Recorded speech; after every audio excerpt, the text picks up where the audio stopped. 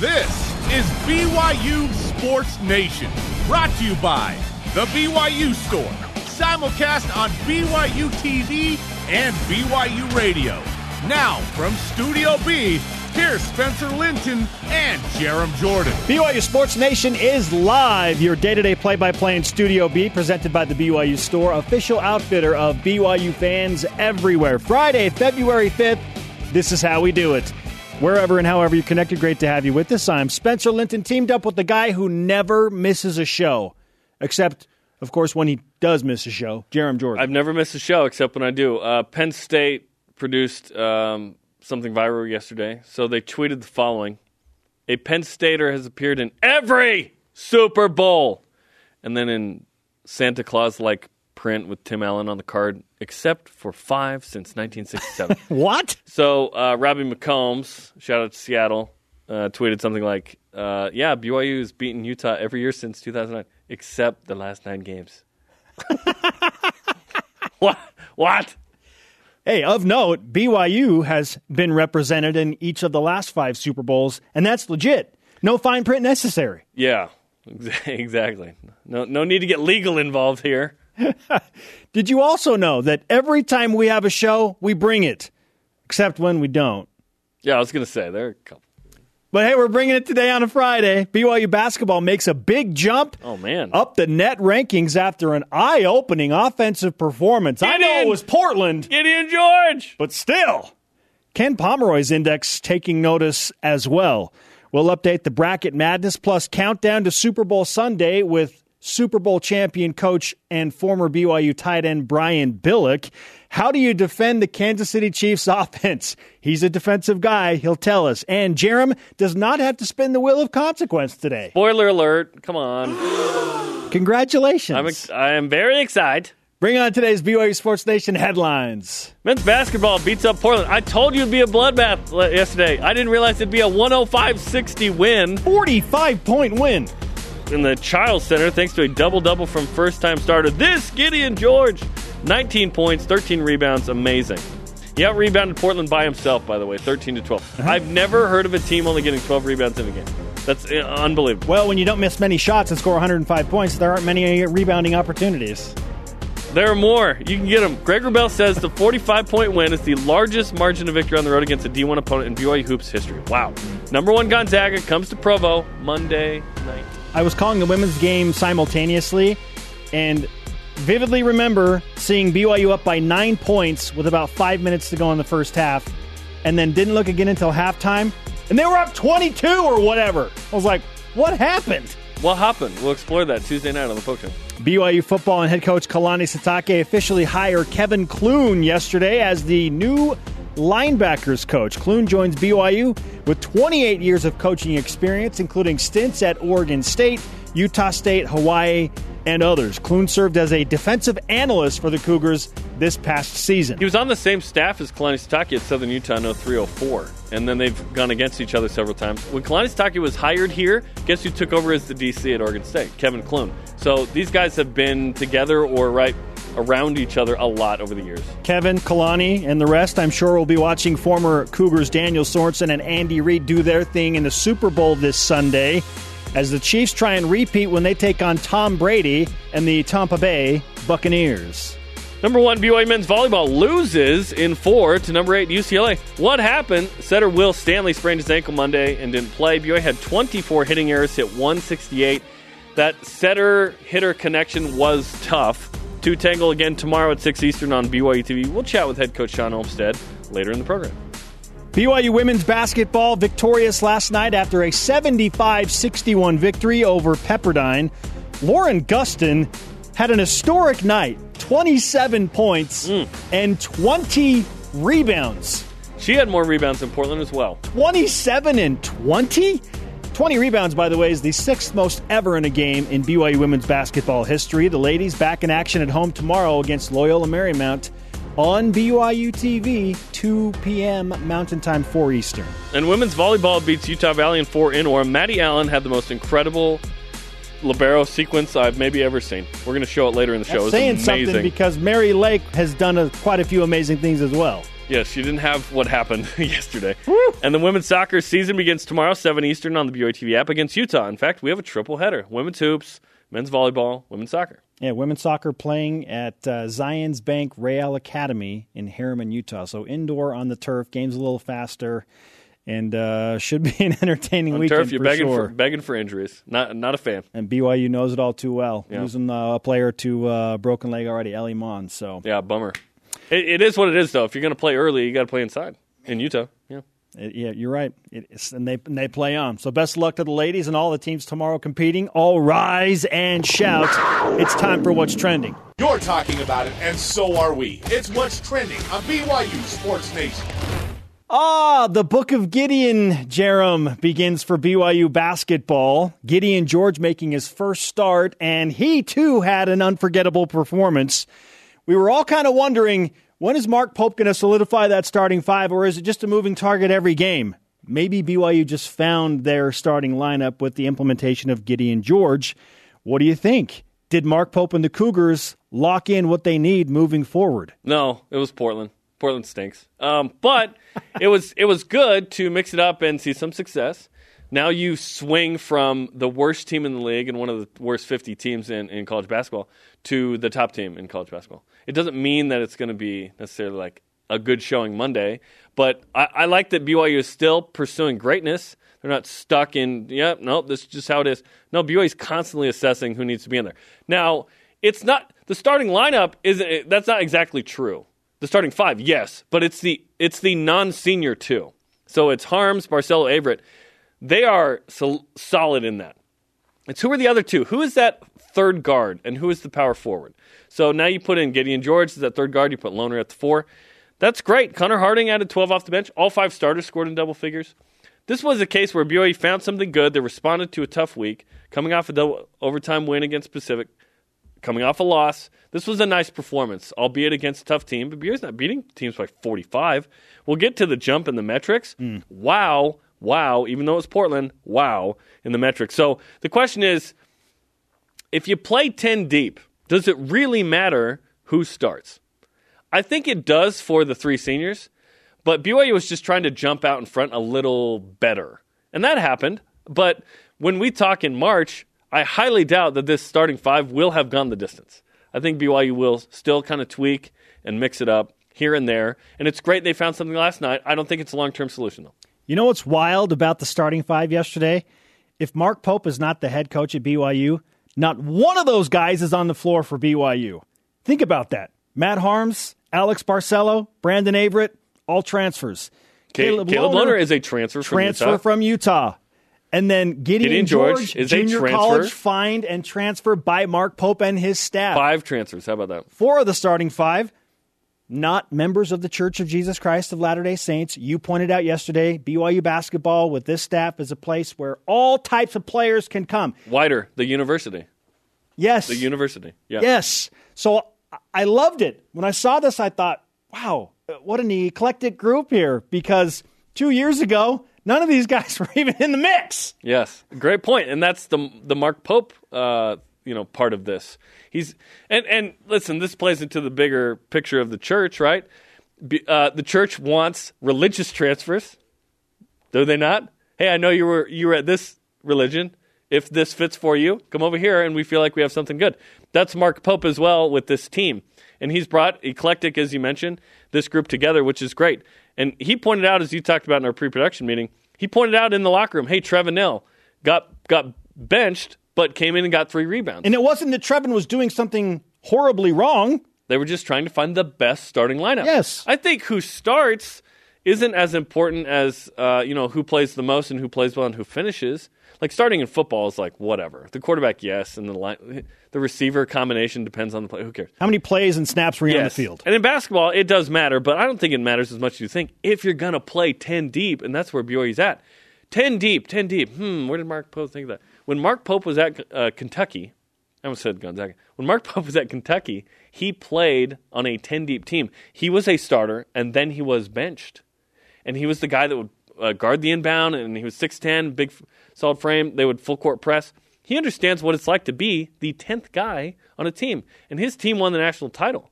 He could have been upset, but he gets it. So he points that out and does a good job of like keeping the people on the fringes or people who might be mad or upset. Hey, no, teamwork, give more, get more. Is this the best starting lineup? Maybe, but the sample size is way too small, and it's against the worst team in the West Coast Conference. If it works against St. Mary's at home and like better against Gonzaga, then I'll be like, okay. Yeah, we're talking. Yes, just Portland, that's tough. But the mojo that BYU will carry from that performance, 105 points, into Gonzaga on Monday, is a good starting point for the Cougars knowing what's coming in. Yes. And Gonzaga was tested for about 30 minutes last night. They were up 3 with 9 minutes to go, and then they do what they do. They trailed for the second time all year at halftime to Pacific. Damon Stoudemire got fired up, got a tee, had to be taken away from the refs. So, yeah, it got interesting for the Zags, but I don't expect BYU to beat Gonzaga. I mean, I don't expect literally anybody to beat Gonzaga. Like if you said, okay, Baylor's playing neutral court with Gonzaga, I'd say I expect Gonzaga to win still. So I just hope BYU competes better than they did up in Spokane. BYU was down by 20, got down to 12, it blew back up. I would hope BYU can have it as a single-digit game in the final 10 minutes, and I would be happy with that result. Get it to the weird territory. Yes. That makes it so fun. Let's get weird, the theme of workaholics. Hopefully the BYU offense, to some degree, can show up against what will clearly be a much better Gonzaga defense than they face against Portland. But our stat of the day is eye-opening regardless of who the opponent is. It's the BYU Sports Nation stat of the day. BYU's 1.58 points per possession is the program's best offensive game in the Ken Pom Index era. You're scoring basically every time you touch the ball. That's the 0-2. That's amazing. 2 decades? It's amazing. 105 points. I felt like BYU shot like 80% from the field. They didn't, but it felt that way. That would be amazing. What did BYU shoot? 63%? That's incredible. That's an incredible number. That was the rare instance last night where neither you or I, nor I, are watching live. Because we have other games. We had a doubleheader. Other responsibilities. Yeah. We wondered, okay, is BYU going to take a hit in the net ratings because they play Portland? It was a quad 4, pretty bad, and the metrics 300+. Jarom, very much the opposite. BYU jumps 8 spots in the net rankings from 36 to 28. There are other moving parts involved there. That's massive. Utah beat Arizona. Look at that. Utah State beat Fresno State. Yes. So BYU got some help from other teams that they have beaten. Yes.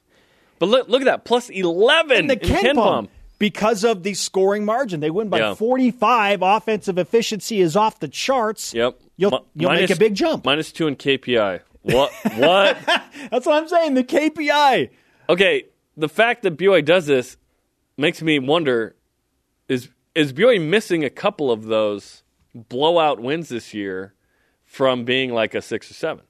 Because if that's the kind of jump you're going to have, and I don't feel like BYU has blown out too many fools this year. That's obviously winning by 45 is just Portland twice. Absolute domination. Yeah, like a 20+ point win to a D1 team. BYU hasn't done it too much in the beginning, right? Most of the games have been grinded out. Yes. BYU's had some adversity. They trailed in the second half. Yes. So, obviously, Westminster's D2. New Orleans, yes. That was early Utah Valley, yes. But after that, it's been a grind. Like 18 with Utah, that was nice. But, like, just really just pure domination. Texas Southern. And then it's kind of been close, right? I'm looking in league play. BYU loses to Gonzaga. Then it's 10-point win over St. Mary's. 9-point over San Francisco. The big, 28 over Portland, 11 over Pepperdine, -3 to Pepperdine, +8 with Pacific. So it's been closer. I think if BYU does this once or twice, it's like, okay, are we talking about a 7? Are we talking about a 7 seed? Because we've talked about how 8-9 is just the worst. I'm happy BYU is in a tournament situation. It's better than not being in. But if you're in and you can affect your seed in a way where I'd rather be a 10, 11, 12 than I'd rather be an 8-9. We asked Andy Katz yesterday, how can BYU, with the remaining games they have on the schedule, improve their seeding? Not so much the net, Ken Pom, Basketball Power Next, but their actual seeding. And he said, they're going to need some help from other teams. No. They just need to win by 45 every game. So he said, BYU takes care of business, but they're every going to day. need San Diego State, Boise State, and Utah State, the top 3 Mountain West teams, to finish as top 3 teams, and for the likes of Utah to keep winning big games in the Pac-12. If St. John's can pull off another big upset like they had against Villanova the other night, that will help. Maybe BYU sneaks up to a 7 seed. Maybe. Well, if BYU is going to be a 6, then they'll be a 7. Remember last year, BYU was going to be a 5. They would have end been up a 6. Sure. Now, this year, BYU is still going to battle the whole Sunday play thing. They'll be in one part of the bracket, 2 of the 4 regions, the whole thing. So if BYU is going to be an actual 7, they're going to have to be a 6. Thankfully, there's not much travel involved, and it's in one county in Indiana. Right. It's just the seating thing, the matchup. But neutral court with everybody. I mean, it would have been neutral anyways, but we haven't heard. There's going to be no fans, whatever. BYU's going to get to the NCAA tournament. This is a comfortable, fun feeling right now for this team. You just saw the latest seed line numbers. ESPN Bracketology and Joe Lunardi have BYU as the top-rated 9 seed. Okay.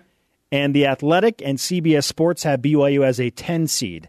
I'm scratching my head at Bracket Matrix because I see, 8.92 seed average, 90 of 92 brackets BYU is involved in. Not in 2 brackets? Who are the 2 brackets that are not including BYU right now? Don't ask me a question. What are you I will watching? Answer. Has your bracket not been updated in 6 weeks? What's going on? And if so, why is that included there?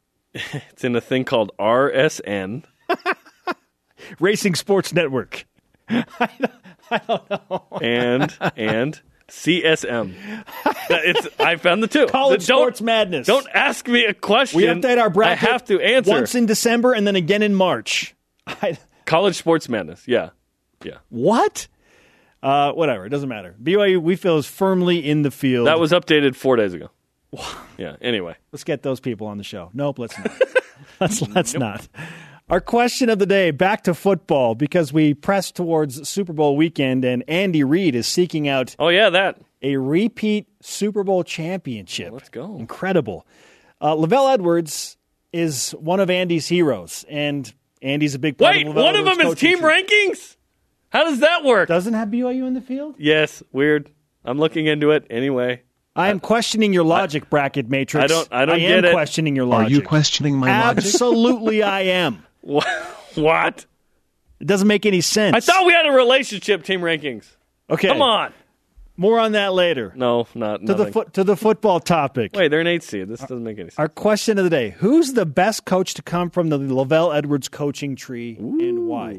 Is it automatically Andy Reid, or is there somebody else in there that deserves that lofty honor? Let's hear from you and go to Voice of the Nation. This is the Voice of the Nation on BYU Sports Nation. Johnny K answers on Twitter.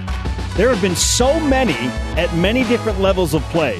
However, at the NFL level, you have to look at Mike Holmgren, Super Bowl champion with the Green Bay Packers, and took Seattle to a Super Bowl, and Andy Reid. I give edge to Andy because he is always repping the Y. Yeah, Andy played here. Mike was a coach here. Mike went to USC, but certainly some influence there. So, yeah, it's interesting. We'll discuss this later. Shea Lawrence C on Twitter. I hope someday we're saying Kalani's talking. Yeah, if Kalani has more 2020s, yeah, he's got to have 3 or 4 more just to match Bronco right now. So it's an uphill battle. Let's go. Okay, coming up, what do we think of the Kevin Clune hiring on the football staff? And Super Bowl champion coach, former BYU tight end Brian Billick back on the program. How do you defend the Kansas City Chiefs and Andy Reid? He's going to give us his answer. Hopefully Tampa Bay is listening. This is BYU Sports Nation. BYU Sports Nation is presented by The BYU Store, official outfitter of BYU fans everywhere. Just noticed some illegal hands to the face in that point. Okay. Abby Alder and the 12th-ranked BYU gymnastics team takes to the mat tonight to take on 15th-ranked Southern Utah, the Flippin' Birds, 9 Eastern on BYU TV. They're awesome, dude, both those teams. The best of the Mountain Rim Gymnastics Conference. You're looking at the top 15 teams? When I think of the Mountain Rim, I think Southern Utah and BYU. You should. We are live in Studio B on a Friday with your day-to-day BYU Sports play-by-play. I'm Spencer Linton alongside Jarom Jordan. Jarom had quite the opportunity this morning to speak with one of our favorite guys, one of our favorite BYU alumni. B squared, yeah. Brian Billick, NFL Super Bowl champ, of course, with the 2000 Ravens, known as one of the best defenses of all time.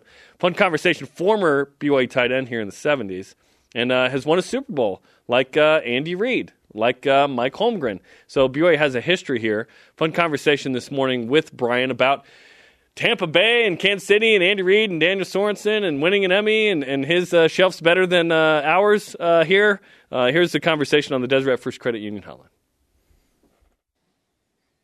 Okay, Brian, I thought your wardrobe might give away which way you were leaning in the Super Bowl, but it kind of goes both ways. So wardrobe doesn't work out in that way, I guess. No, I'm in Columbus, Ohio now. So I've got you. If you're not wearing Ohio State colors, they kind of shun you out of the grocery store and the cleaners. So I've got to go to the store today. So I better dress appropriately. Yeah, and you have to say the Ohio State, right? Yeah, that's just how it is. The Ohio State University. You're right. I stand corrected. Exactly. Well, certainly the Super Bowl tomorrow. Sunday. We're excited to have you on to talk about that. So. Andy Reid, Daniel Sorensen representing BYU in the Super Bowl. This has been a game that's featured a lot of Cougars historically. Of course, you won the Super Bowl famously with the Ravens. So what do you think of this matchup with Andy Reid trying to go back-to-back against Tom Brady and the Buccaneers?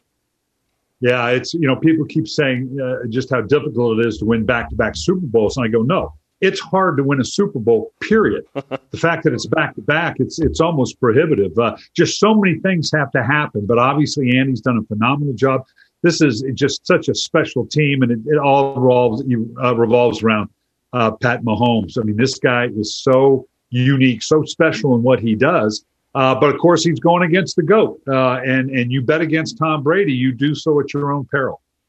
So what do you think of the matchup in terms of who has the upper hand in this? Because obviously Kansas City has been rolling, and Patrick Mahomes luckily is healthy and in the game. Yet, as you mentioned, Tom Brady, and we'll talk about his legacy in a moment, but this is a quarterback matchup that's about as good as it gets. Yeah, it always seems to come down to the quarterbacks. I am going to be very interested in seeing how the defenses align themselves. I mean, the plan's, as Marv Levy used to say, simple but not easy. You can't give up the big plays. That's Jets' job one. We learned that in the first game. They know they can't go man against Tyreek Hill. It was embarrassing how he went off on them in the first game. They adjusted, and remember, that eventually was just a 3-point win by Kansas City after a phenomenal start. So, you get both teams. You can't give up the big play. Equally for Tampa Bay. Right now, Brady's playing brilliantly, small ball, Brady ball, run the ball. But when you give him that opportunity to get to Godwin, to get to Evans, to get to Antonio Brown, he's going to take it. And so both teams know you got to make him go the length of the field. I think we'll be up and down the field. Get into the red zone, that's the key. If Tampa can make Kansas City kick a field goal instead of a touchdown, trade a field goal for a touchdown, all that speed they have gets a little negated in the red zone, where Tampa Bay maybe can pound it in and be a little more efficient. So if they're going to be able to win, it's going to be because of what they're able to do in the red zone. I'm talking about Tampa Bay. Talking with Brian Billick, former Cougar player, Super Bowl champion here on BYU Sports Nation. Brian, if your 2000 Ravens defense was going up against this 2020 Chiefs offense, what would that matchup be like? Yeah, well, I was with Ray Lewis the other day, and I asked him that same question. And he just looked at me and he said, we'd hit them a lot. and that would be an interesting matchup because that team, you weren't going to run on that team. We were able to get pressure with a 4-man rush. Good matchups on the back end. You got Ray Lewis in the middle. I mean, Kansas City's spectacular. You're not going to stop them. All you again can hope to do is to slow them down and again be efficient in the red zone. The challenge would have been obviously for us offensively to keep up because that's the other part of it. You can do all those things to challenge Kansas City, make them kick field goals instead of touchdowns, but your offense has to respond as well. It has to keep up with them, or all of a sudden you just that slow trickle of down by 7, down by 10, down by 13, down by 20 just keeps adding up. Now, I don't know about you, but viewers out there, if you're trying to impress on your Zooms, I don't think you can beat Brian Billick with an Emmy and a Super Bowl trophy behind you. That's pretty impressive. I'm an old man. You gather enough hardware. It's a pretty good thing to do. Hey, I'd take one of those, let alone two. So that's pretty good. Who would line up on Travis Kelce from the 2000 Ravens? Well, I've been saying you can take anything you want away from an offense. You want to take Tyreek Hill out of the offense? No problem. You want to take Travis Kelce out of the offense? No problem. You want to take both out of the offense? Now you got a problem because you just run out of numbers. You're going to have to jam them on the line. You're going to have to bring a safety down. We had Herring and Rod Woodson certainly in that cover situation. Our Jamie Sharper on the outside at linebacker. You got to do a lot of things. The problem is that you can't go as good as we were. We didn't have anybody, even with Dwayne Starks and Chris McAllister, anybody that could go one-on-one with Tyreek Hill. And obviously Tampa Bay does not. They've learned that. So you can't, you've got to combination that off as well. So that's the tough thing. So then, you get a 4-man rush and you take care of those two. Well, they still have Hardman, they still have Watkins. So yeah, it's a tall order. Certainly, LaVell Edwards had a massive influence on everyone that he coached. Andy Reid pretty vocal about the influence that BYU and LaVell had on him. Where do you see that manifest itself the most on and off the field? Well, LaVell always had the bigger view. And by that I mean, he wasn't the strategic, tactical X and O guru on the offense or defensive side. He hired good people. He let them coach, but he kept such a balance for the players on and off the field and looked at them as the whole player. And obviously as a college coach, it's a little bit different than the pros, but yes, that has to be a priority in terms of you're developing these young people. But he always kept the game in perspective and made you work hard. But by the same token, respected the demands on you, the fact that you were going through college, you had a life outside of football. That's really, really important. I think you see that with a lot of the young coaches today. I think they have a bigger view, a more holistic view of their players and their team. Certainly the first home game for a team in the Super Bowl is interesting. Do you think that will make a difference for Tampa Bay in this? I think that's been overblown. The fact that it hadn't happened, it was cute. And the fact that it's happening now, and it would happen at a time where obviously the fans can't be there. What's up with that? For those that have been to a Super Bowl, it tends to be a fairly neutral crowd. In other words, you have kind of the same amount of fans from one side as the other, plus you have a whole bunch of fans that are just there to go to a Super Bowl. This is going to be, I think, a good game for the very fact that the Super Bowl hoopla. I mean, normally right now we'd be talking about, well, what are the effects of the Super Bowl week and all the distractions and which team's going to handle it best and how's it going to affect the game? Well, we don't have that. I mean, Kansas City's not even coming in until Saturday. So this is going to feel, and people, I'm sure it's hard to appreciate, once the ball kicks off, it's just another game. At least that's what you want as a coach. Now, the ramifications of it, what happens afterwards, certainly. But you want to get into that normalcy during the week in your practice and into the game as quickly as you can. You don't want to make it too big and internalize that kind of pressure. And this week has been ideal for those coaches. They've prepared in just a normal way, able to keep that normalcy for the players. So I think we'll see it on the field that it will be a very good game from the get-go. And then we look ahead to the NFL draft. Certainly Zach Wilson making waves, a probable top 5 pick, top 10. It feels like almost for sure. What do you think of Zach Wilson and his prospects in the NFL? Outstanding. He has all the attributes. Coming from a program that has used him the way that he has, I think people are very attracted to him. He has all the physical skills. He seems to have a pretty good demeanor about him. The only concern, I think, and between now and the draft, we're going to pick these guys apart. Even Trevor Lawrence and Justin Fields and Zach the same way, and Trey Lance and Kyle Trask, the whole group. We'll start picking them apart as we typically do. And, what about this? What about that? The only thing I think that will come up with Zach is that a phenomenal year this year in a very unique year. The big jump from last year, touchdown to interception ratio, from last year to this year. and which is good. I mean, that's what you want. But the fact that it was such a dramatic jump, it's a little like a guy that really has only played the 1 year. You worry a little bit about, well, what was the reason for that? Were there external reasons for it? Is he more like the latter rather than the former? But I think the way he performed this year, again, and the team was spectacular under adverse conditions. I think he'll check all those boxes, and I agree. It's hard to imagine him not being a top 5 pick. From 74 to 76, when you were at BYU, what was the building on campus you hung out the most in, and where was the hangout spot in Provo? Wow, boy! Now we were at the Smith Fieldhouse a ton, obviously, and used to have the that little burger shop. Although it was probably not even there, below the stands, the old basketball arena. That was kind of our go-to for lunch. Now I know I was up there not long ago. Tom Hommel invited me in to visit with the team, and the setup that they have now and the way it's phenomenal. But no, we were having to eat burgers in that greasy old thing underneath the under the stands. Of course, I majored in communication, so I was in If it's the same building, I'm assuming it is. That was there a building? Great deal.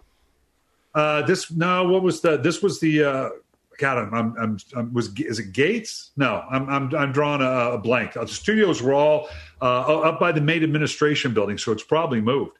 But I'd spent a lot of time there, obviously, and a lot of time, obviously, around the dormitories where we had training camp meals. Well, fun times, Brian. We always appreciate it. Great insight, and we look forward to the Super Bowl tomorrow with a couple of Cougs. Or Sunday. I keep wanting it to be tomorrow. I guess Sunday. Yeah, everybody, and believe me, the players want it too. Right now, from now until game time is the longest 2 days of your life. It just seems like it takes forever to get there. Awesome. Well, we appreciate the time, Brian. Thanks. Sounds good. It's Brian Billick on the Deseret First Credit Union Hotline. Deseret First, you know why, we show how. It was the Harris Fine Arts Center. That was what we were trying to get the at. HVAC. The HVAC, yeah, which we were in until 11 years ago, and then we got this beautiful building. It's fun that he has ties to LaVell Edwards, BYU, Andy Reid, Mike Holmgren. He's in a very unique fraternity, Super Bowl champion coaches that came from that tree. Yeah, there's not too many fraternities at BYU, so that's one of them. Coming up, Sean Olmstead on what happened last night against UCLA and the season ahead for men's volleyball. Plus, a legit Scott Sterling moment for one BYU athlete. We'll explain. This is BYU Sports Nation. Crazy, man. This segment of BYU Sports Nation is presented by Visible Supply Chain Management. BYU has a triple header tomorrow on BYU TV. Cannot wait. Women's hoops, 4 Eastern on BYU TV against LMU. Men's volleyball at 6 Eastern against UCLA, 1v8 on BYU TV. And then women's soccer on the app, 7 Eastern. BYU against Utah. That is the season lid lifter for the ladies in soccer. So big day. Let's go. Dave McCann coming in to join us to call games. Let's go.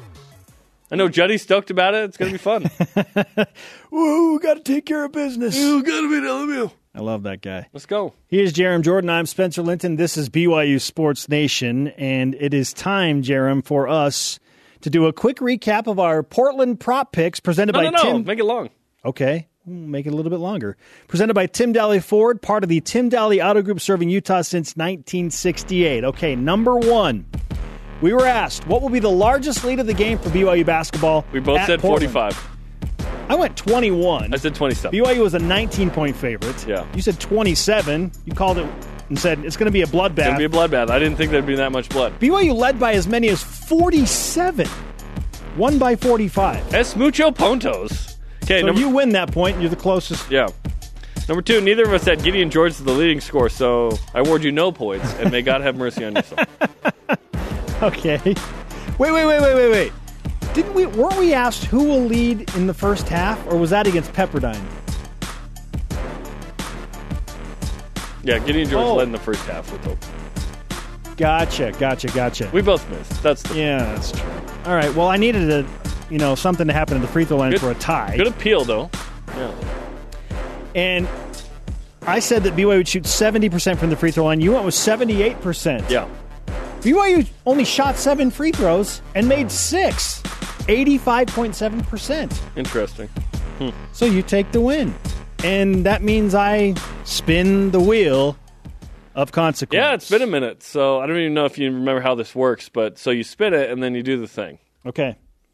So, unless you've done that thing before, which you've only done one time. So it was third person. Pretty good chance that I won't have to spin it again. Here we go. Spinning the wheel of consequence. Time for me to face up to what I was wrong with, and we are coming to a rest on top button. I have to do it. Oh, and I'm in a dress shirt. Oh, man. Yeah. I have to do up my top button. Well, I can't breathe. I can't breathe. Wait, don't you wear a tie during the broadcast so you button it up anyway? What do you mean you can't breathe?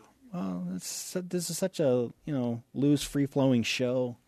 It just feels so restricted right now. You work at BYU. The restriction is inherent. I look terrible. Oh, jeez. It's amazing. Just not my style. Gosh, you're hot. Let's whip it. Sugar Whip Around presented by Visible Supply Chain Management, tackling America's most challenging shipping problems. BYU football announces Kevin Clune is the new linebackers coach. You like? I love it. We discussed this weeks back. January 5th, I said this is the guy BYU should hire. So there you go. Yeah, I noticed him in November, and I was like, who's this guy? Found out, and I'm glad to have him on board, Jarom. Listen, 10 seasons as a DC, including Utah State, Oregon State. He was the linebackers coach at Memphis when they went to the Cotton Bowl and went 12-2. Mm-hmm. Homie knows what he's doing. Yes, he does. Okay, on to the next. Who's the better libero in volleyball? Matty Allen or the infamous Scott Sterling? Okay, at Utah Valley, this happened yesterday. Matty Allen, dig. Matty Allen, dig. Oh! Matty Allen, dig. 3 in a row. Like, are you kidding me? And then BYU gets the point.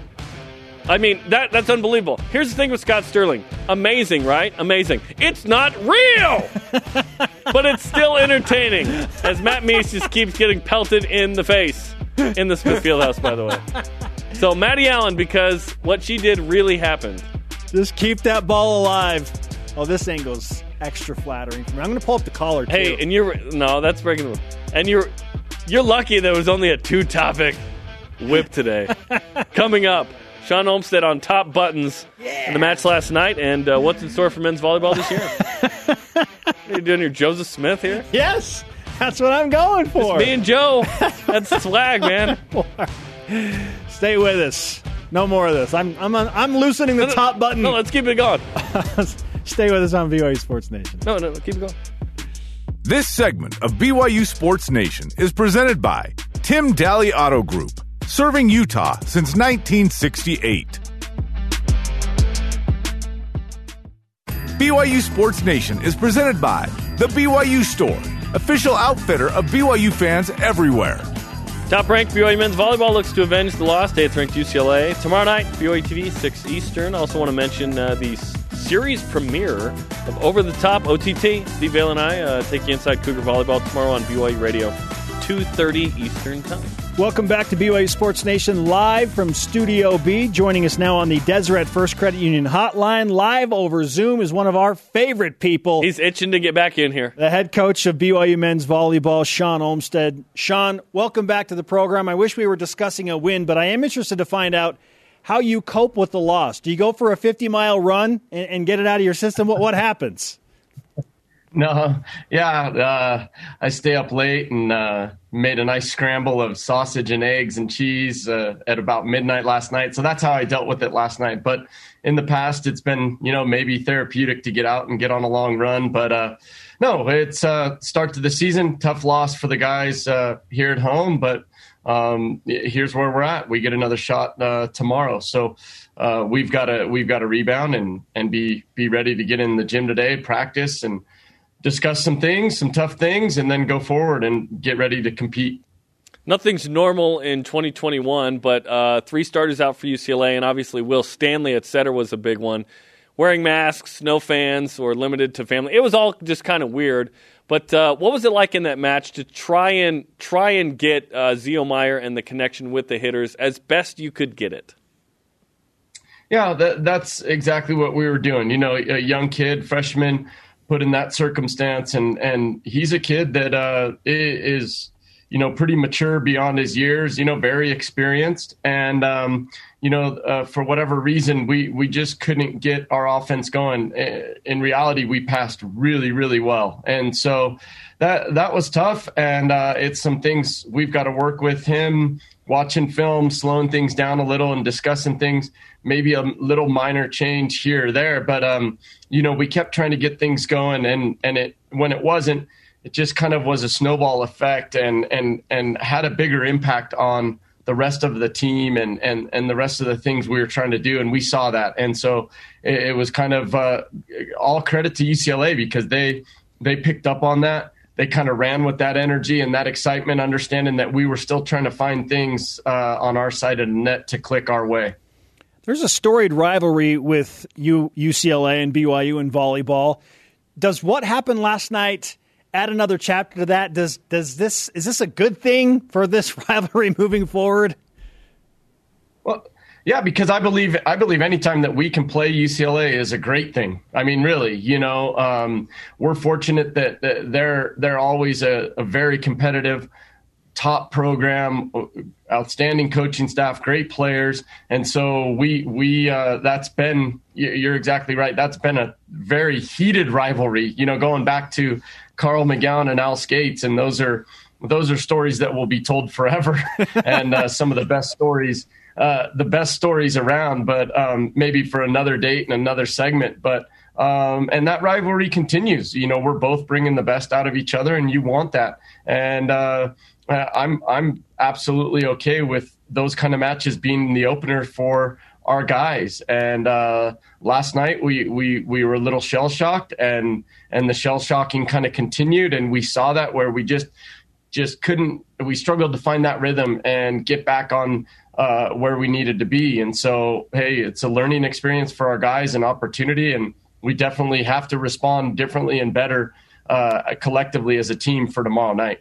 And that's what seems like the good news in this. This wasn't the MPSF championship match in April. This was the very first match of the season.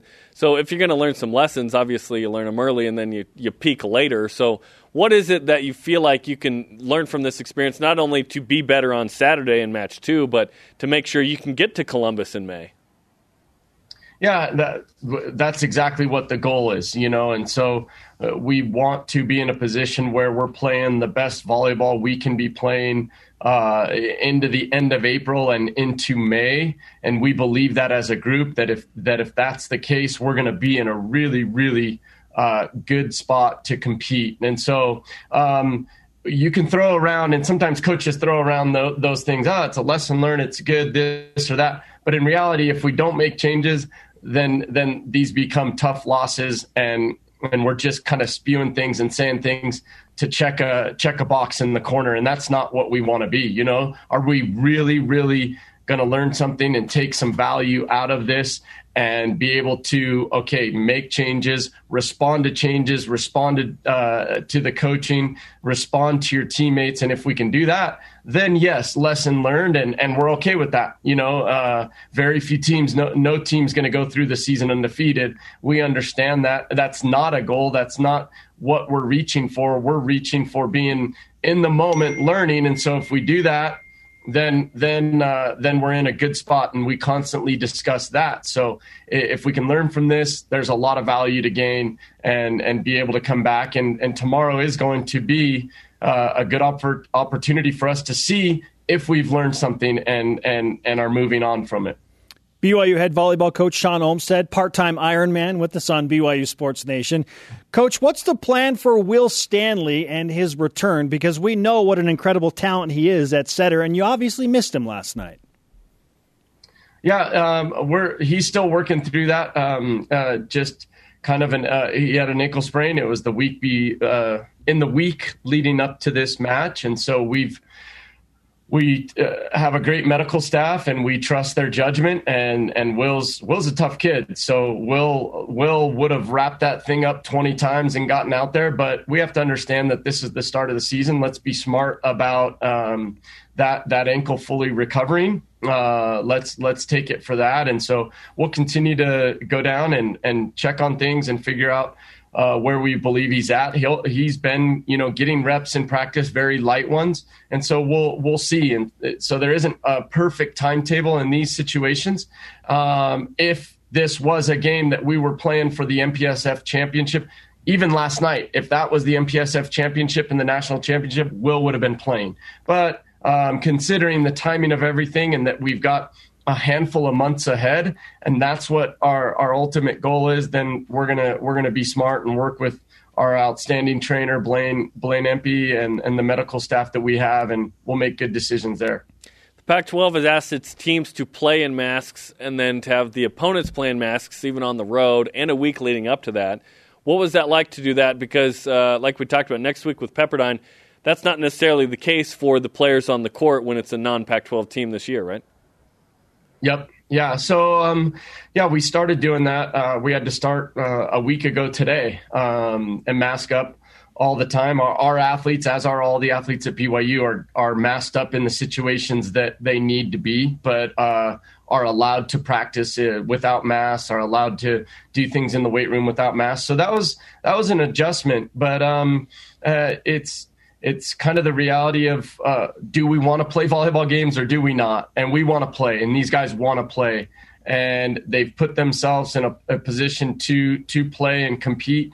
And so if it means that we've got to wear a mask, then we've got to adjust a little. And it's different. You see masks halfway down the face, others are over here on the side of it's all over there. And so we want to play, and we're going to follow the rules that they have, because that allows them to come to Provo and play. And so we've just got to do it. But it is different. We try to take more water breaks, give them a little more catch their breath, and kind of go from there. Coach, you have taken on the immense challenge of a weekly podcast with Jarom Jordan and Steve Vale. How do you feel about this new project? I'm excited because I think the world of both of those guys. I think they do an outstanding job in their preparation, in their insight. Steve's a classic guy. Usually anytime he's on a Zoom call, he's sitting in a car, whether he's driving or not. I don't know how the guy just finds himself sitting in parking lots all over the place. But no, I think they do. There's so much history and so many great stories in our program that I'm excited to be told. So I'm just honored that I get to be a small part of it. But so many of my teammates, so many of the alum, it's rich. We're talking about Super Bowl ties. Man, the ties that men's volleyball has go into the Olympic Games, into overseas, and into so many different avenues. So it's exciting that we get to maybe learn a little more about those things. Keep that top button loosened whenever you're recording with those guys, and it'll all be okay. It's on the radio. That's not a problem. Sean, great to talk to you, man. Let's give you some karma for matchup number 2 against UCLA. Good luck on Saturday. Thank you, guys. Thanks. Always. You got it. Sean Olmstead on the Deseret First Credit Union Hotline. Deseret First, you know why, we show how. So 6 Eastern Saturday, BYU TV. But before that, 2:30 Eastern on BYU Radio is the debut of OTT. Coming up, the incredible story of Gideon George. Plus, who's the best coach to ever come out of the LaVell Edwards coaching tree? Our elite answer to that question up next on BYU Sports Nation. BYU Sports Nation's Rise and Shoutout is presented by Mountain America Credit Union, guiding you forward. BYU Sports Nation always available on demand via the BYU TV and BYU Radio apps. Download the podcast by Googling it and then subscribe, rate, or review.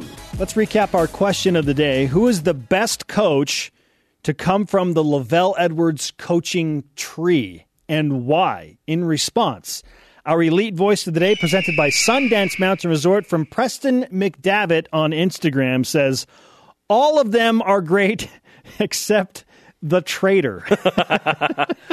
Listen, Kyle Whittingham's been pretty good at Utah. Pretty good, right? Yeah, it's not bad to say that he still came from the LaVell Edwards coaching tree. Who cares where he coached? LaVell Edwards is a traitor to Utah State. Yes. That's where he played. Yeah. They actually inducted him into the Hall of Fame. He's in their Hall of Fame. He's not a traitor. Yeah. He's embraced and loved. And LaVell actually got a graduate degree from Utah. People don't really know that. So graduate degree from Utah, went to Utah State. I think it was undergrad at Utah State, master at BYU. I think it was doctorate from Utah. Yeah. I think, or Just a Masters. Hey, well, did I say just a Masters? A Masters. His name is on the stadium at BYU, and that's what matters most. Yeah, he's a Brigham guy. He's a BYU guy. Today's Rise and Shout-Outs. Hi, guy. Presented by Mountain America Credit Union, guiding you forward. Gideon George grows up in Nigeria, sleeping outside, paying money to get to this camp, finds himself in the middle of the boonies for New Mexico. Now he's at BYU. 19 and 13, his second double-double. Just an incredible story. Just what a good dude. Gives shoes back. People, kids in Nigeria. He's just awesome.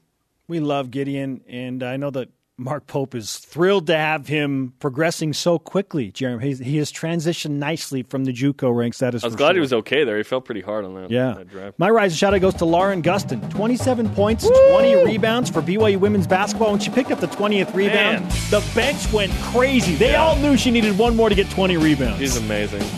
Good for Lauren.